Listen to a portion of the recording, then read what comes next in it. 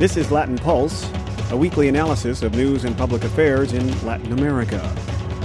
Brought to you in cooperation with American University's School of Communication in Washington, D.C. and Link TV. And now here's host, Rick Rockwell. Bienvenidos and welcome to Latin Pulse. This week, a special program focused on Venezuela.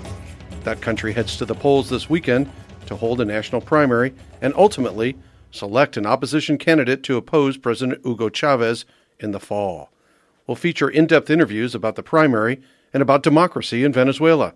But first, Vanessa Jesus Gonzalez joins us for our weekly roundup of news from around Latin America. Venezuelan voters will go to the polls Sunday to pick an opposition leader that will challenge President Hugo Chavez. The expected frontrunner in the primaries is Enrique Capriles Radonsky, a young governor who has 40% of support and represents a new generation. He invited Venezuelans to participate and go to the polls this weekend. Nobody should be left out.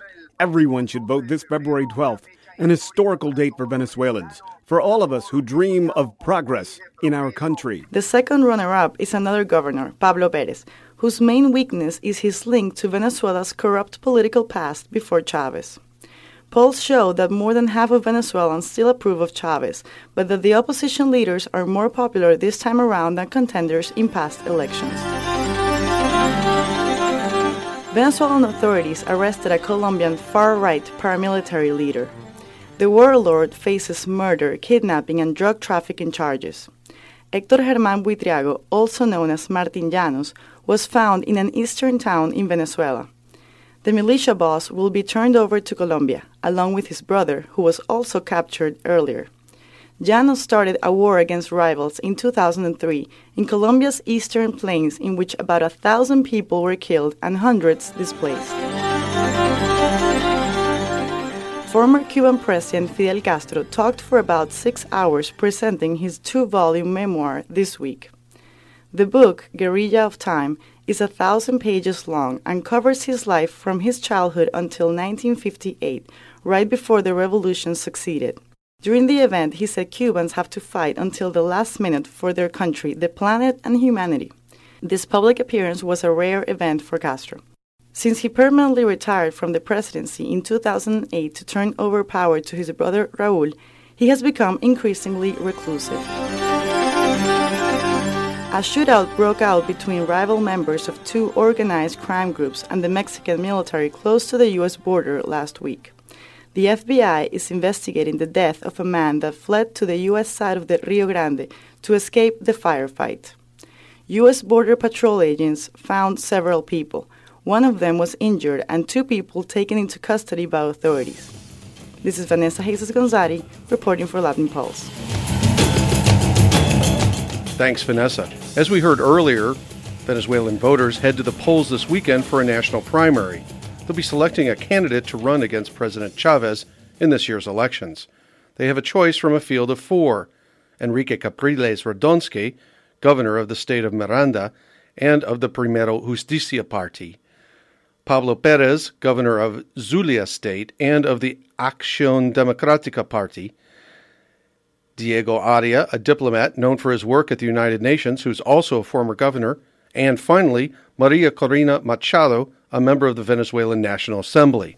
Joining us now to discuss the primary election is Dr. Kevin Casas-Zamora, the former vice president of Costa Rica, and currently the director of the Latin American Initiative at the Brookings Institution. Welcome to Latin Pulse. I'm very glad to be here. We're glad to have you, sir. You've written about the Venezuelan politics and political situation. What's your analysis of this field of candidates? It offers some hope for the opposition because all the signs are that a young figure such as Enrique Capriles is the front runner and in all likelihood will win the primary election. For the most part, he's a figure untainted by any connections to the party system that was in place before President Chavez came along, and that should count in his favor. And that's actually one of the advantages that he has over Governor Pablo Pérez, that is very clearly supported by some of the parties that were part of the ancien regime, as it were, and that, elicit mixed feelings in the Venezuelan population, to put it mildly. A few weeks ago, we saw that Leopoldo Lopez, who was among this group of candidates, threw his support to Capriles, and I'm wondering if that's what will tip the election, this particular primary election, to his side.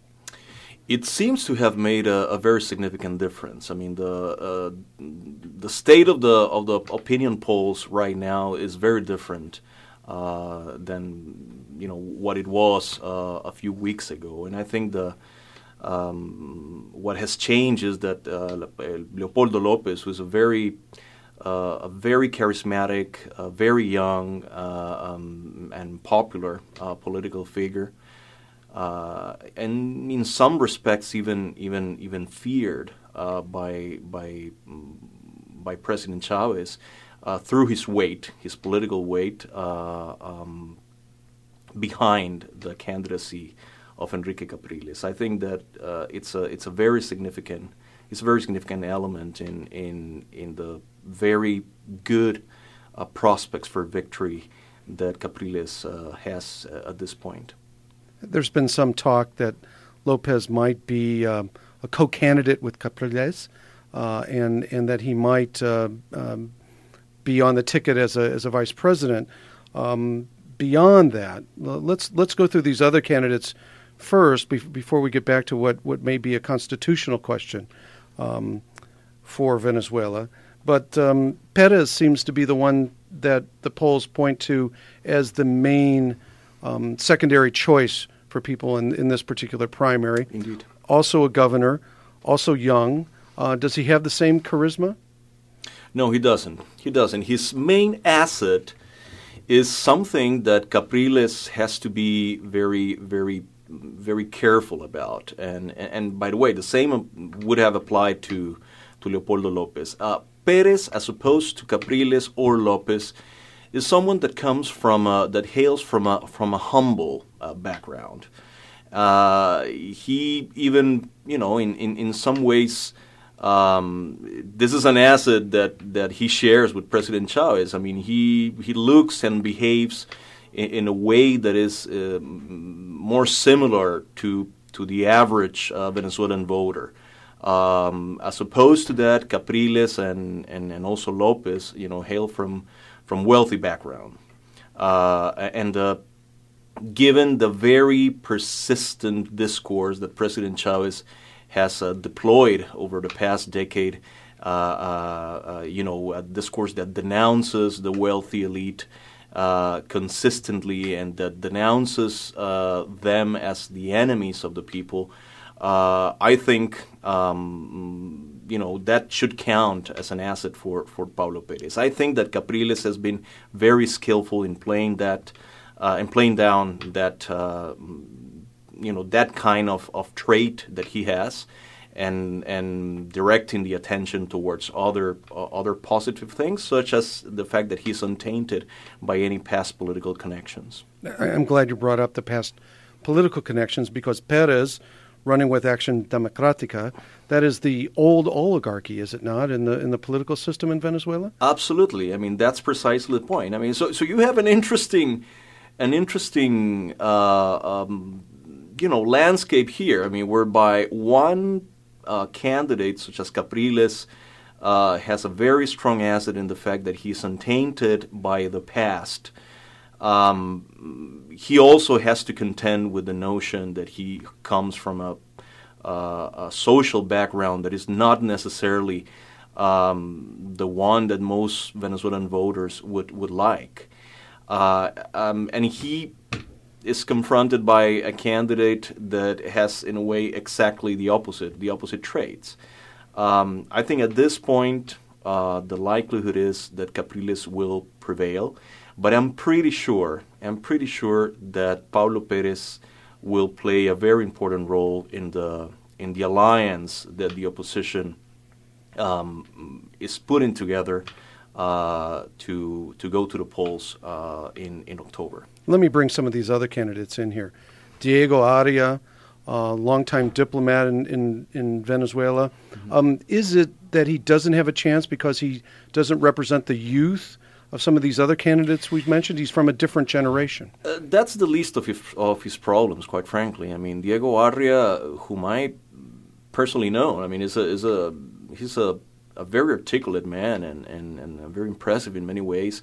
He's the embodiment of the ancien regime. I mean, he's someone that was very closely connected to some of the administrations that were in place before Chavez, and that, as I said, do not necessarily elicit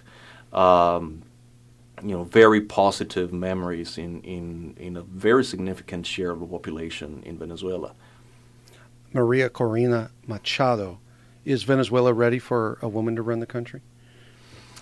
That's always a question in Latin America, and ultimately, when you have a compelling candidate, people are willing to go to the polls and cast their votes for a woman. I don't think that's a major consideration in this case. I think that she's. While people recognize that she's a brave person and she has definitely a backbone and an ability to say things as they are. The very confrontational stance that she's taken vis-a-vis Chavez has some limits in terms of its electoral appeal. I think that one of the keys to the next election in Venezuela is for the opposition candidate, whoever that is, in all likelihood Capriles, to offer something else besides criticizing Chavez. I mean, to offer some hope, a vision that some of the real progress that has been achieved by important sectors of the Venezuelan population will not be taken away. So I think that, given that climate, I don't see Maria Corina as a good fit in the climate in which the next election will be fought, and in terms of what the opposition needs to do to win. Let me go back to the question of Leopoldo Lopez, which is, if he ends up with the potential of being a vice presidential candidate, does that throw the race against Chavez into a different light because of what the Inter-American court system has ruled about his candidacy and because of the controversy of the Venezuelan government not being clear about whether he can be seated or not? I really don't think that the opposition will do that. I mean, it will be very risky. I think they're going to play it as safe as possible, and they won't give any excuse to the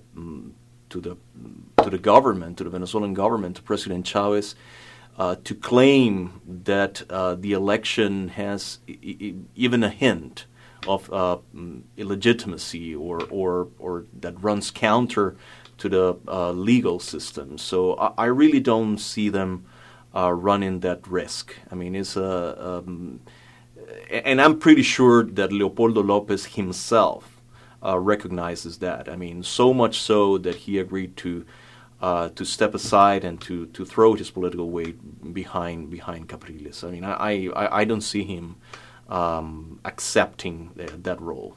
We've talked about Capriles as the front runner, and we've talked about his charisma.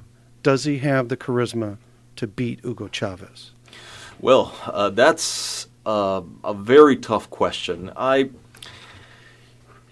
it comes to charisma, it's very difficult to fight against someone like Chavez. I mean, Chavez has mastered the art of mobilizing a very significant part of the Venezuelan population. He has mastered the art of exciting, very profound prejudices that lurk beneath the surface. I don't think any candidate, in the current roster of candidates can even approach the sort of ability that Chavez has deployed over the past 12 years. In terms of charisma, it's a lost battle, pretty much. Any particular expectation or prediction quickly that you'd like to leave us with? Well, I mean, the big question is whoever becomes the standard bearer of the opposition will face an uphill battle. If and only if President Chavez is able to run as a candidate, because I mean here the big elephant in the room concerns President Chavez's health, and to be entirely frank, nobody knows anything about that. I mean, I would venture that the only guy who knows what the current state of President Chavez's health is probably some very obscure guy in the Cuban intelligence. Other than that, very little is known. So my sense is that if President Chavez manages to run, is healthy enough to run an effective campaign, he's in a better position than anyone in the opposition. I mean, he's got unlimited access to funds. He's got a level of control over the entire political system, the entire institutional framework in Venezuela, a level of control over that is probably unparalleled in Latin America. That when you add all those factors to the fact that he's a very charismatic politician, he's a tough nut to crack. We'll find out what happens with the results of this weekend's primary. Thank you for joining us, Dr. Kezan Casas Zamora of the Brookings Institution, our guest today on Latin Pulse. My pleasure. I want to finish and then go to be able to, and have my parents couldn't have. I'll even make, because I know it's the best thing I can do for my... I want to finish school and then go to college to be able to graduate and have the future my parents couldn't have. I'll even make sacrifices because I know that going to college is the best thing I can do for my future. It takes the words of a parent to build the future of a child. The Hispanic Scholarship Fund has the tools and information to help your kids go to college. It's free and it's available in Spanish. Remember, their tomorrow depends on your words today. Visit yourwordstoday.org or call 1-877-HSF-8711. Sponsored by the Hispanic Scholarship Fund and the Ad Council. Welcome back to Latin Pulse, and now we feature an interview about Venezuela with Alex Main of the Center for Economic and Policy Research and a former advisor to President Chavez. Alex Main, welcome to Latin Pulse. Thank you. Pleasure to be on your show. Some in the United States who don't believe President Chavez heads a democracy might openly wonder about this weekend's opposition primary. So what's your view? Well, for those that don't believe that there is an electoral democracy in Venezuela, I think one of the things that should certainly reassure them is that these primaries for the opposition parties are actually going to be organized by the CNE, that's the Consejo Nacional Electoral, the Venezuelan electoral authority. That indicates that there's really a very, very high level of trust of the Venezuelan opposition in the electoral system itself. Now, this wasn't the case a few years ago. In fact, a few years ago, they boycotted the elections, and international observers came into those elections in which there was very little participation because they had boycotted and actually said that the elections had been free and fair and clean, and the opposition, I think, very much regretted not having participated in those elections back in 2005, because they ended up with really no one afterwards in the National Assembly, and they didn't make the same mistake twice. In the last legislative elections that took place last year, they won a very solid minority within the legislature of Venezuela. So I think what we can see is that they do, in fact, trust the electoral system, and I think that's a very positive thing, and they're participating more than they did in the past in elections in Venezuela. What's your take on why people would not characterize Venezuela as a democracy? Well, I think, part of it has to do with a bit the style of President Chavez, which I think can be maybe shocking to a U.S. public, certainly also a European public. He has sort of a blustery way about him, and of course spends quite a bit of time denouncing U.S. imperialism. And this is the sort of thing that I think is, often associated with, various left-wing dictatorships. Certainly, Cuba's Fidel Castro has a similar style, and so I think it's easy to sort of transpose the two. But the fact is, in Venezuela, there have been elections very frequently, really every year. There have been 14 national elections so far. There's very high participation in these elections. 14 elections since Chavez came to power in the late 90s. Yes, sorry. When I say so far, since Chavez came to power in 1998. And I guess to be accurate, during what we would call the Bolivarian Revolution, at least that's how President Chavez would term it, yes? Well, right. That's more of a subjective sort of qualification, I think. You could certainly say during the Fifth Republic. That is, there was a constitutional convention back in 1998. A new constitution was approved by popular referendum in 1999, and it created the Fifth Republic, just as you have a Fifth Republic in France after a series of different constitutional changes. You have a Fifth Republic in Venezuela. So that's perhaps more accurate, or at least more universally accepted as a designation than Bolivarian Revolution. That tends to be, I guess, the PR term, or what you might see on titles of books, those sorts of things. Well, absolutely, and that's the name that Chavez and a great many people in his government and many of his supporters have given to the whole political process that has been taking place there since 1998. Certainly there are some revolutionary aspects to it. It is a new regime, so there was a real break with the old regime. That in itself is revolutionary. But not sort of your typical full-fledged revolution to the extent that you largely have the same institutional structure in Venezuela that you had under the Fourth Republic, with some changes. For instance, it's no longer a unicameral system, it's no longer a bicameral system with an upper and a lower house of parliament. There's just one National Assembly. And there are a few other differences. But by and large, it's sort of the same institutional framework that you had before. Why do you think that there are these perceptions? You mentioned President Chavez's blustery character and how he emulates some of the left-wing dictators of the past. Are there other reasons why there are misperceptions of Venezuela in the United States? Well, certainly. I think a big part of it has to do with the media and how it represents Venezuela, with a great deal of simplification.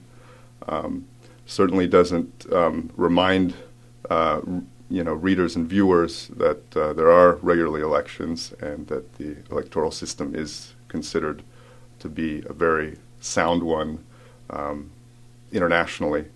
I think they focus perhaps a little bit too much on Chavez himself, and it leaves one with the perception that politically all the space is occupied by Chavez in Venezuela, which certainly would remind one of a sort of a dictatorship or a totalitarian state. There is, in fact, a lot going on in Venezuela. For one thing, it's not a completely centralized state.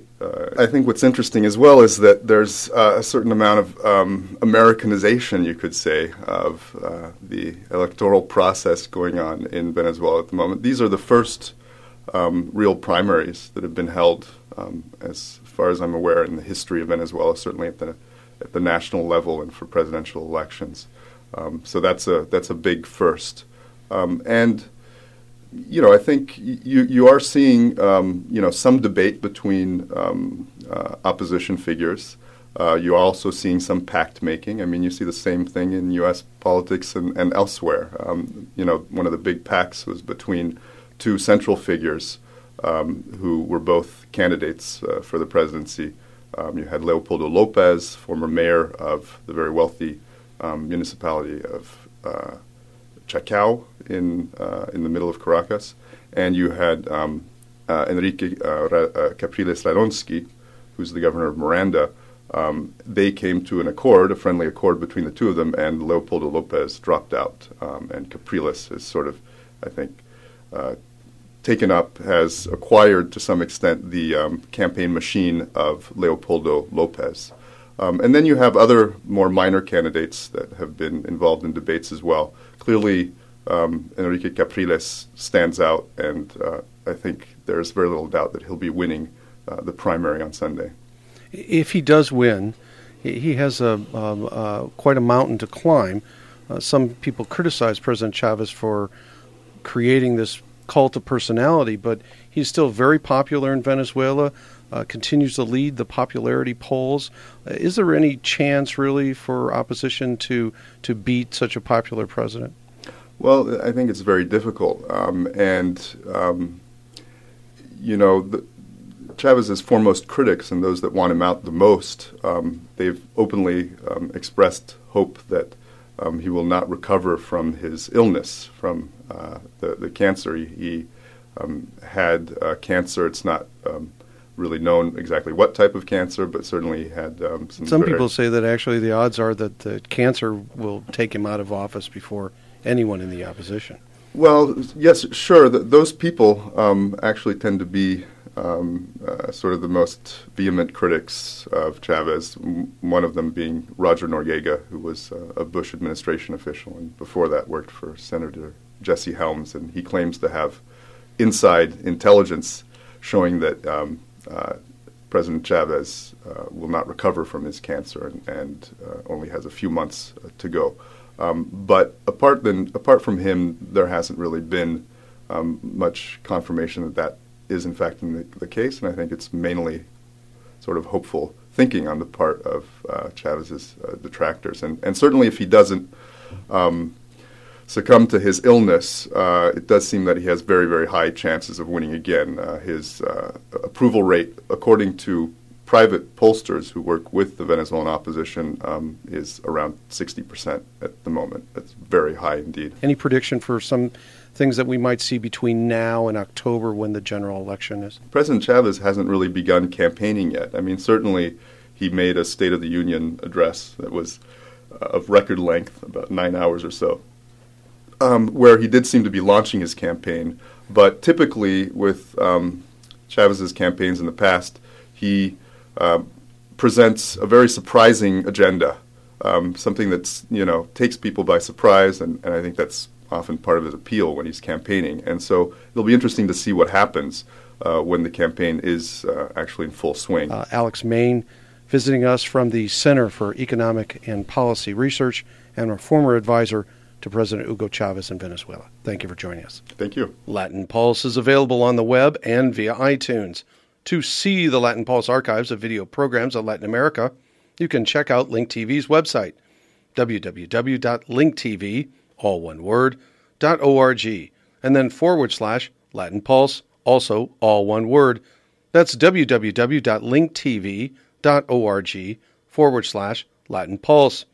If you'd like to comment on this week's program, you may leave us a message online via SoundCloud or on Facebook, or you can write us via email.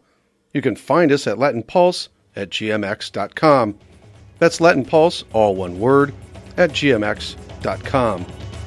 Thank you for joining us this week on Latin Pulse. For associate producer Vanessa Jesus Gonzatti and announcer Victor Kilo, I'm Rick Rockwell. Escúchenos otra vez. Gracias por su tiempo. Latin Pulse is produced in Washington, D.C. at American University's School of Communication. with the support of Link TV. Theme music provided by Link TV and additional music from Canary Productions and Bath Time Music Publishing. This program is copyright 2012 Las Rocas Productions.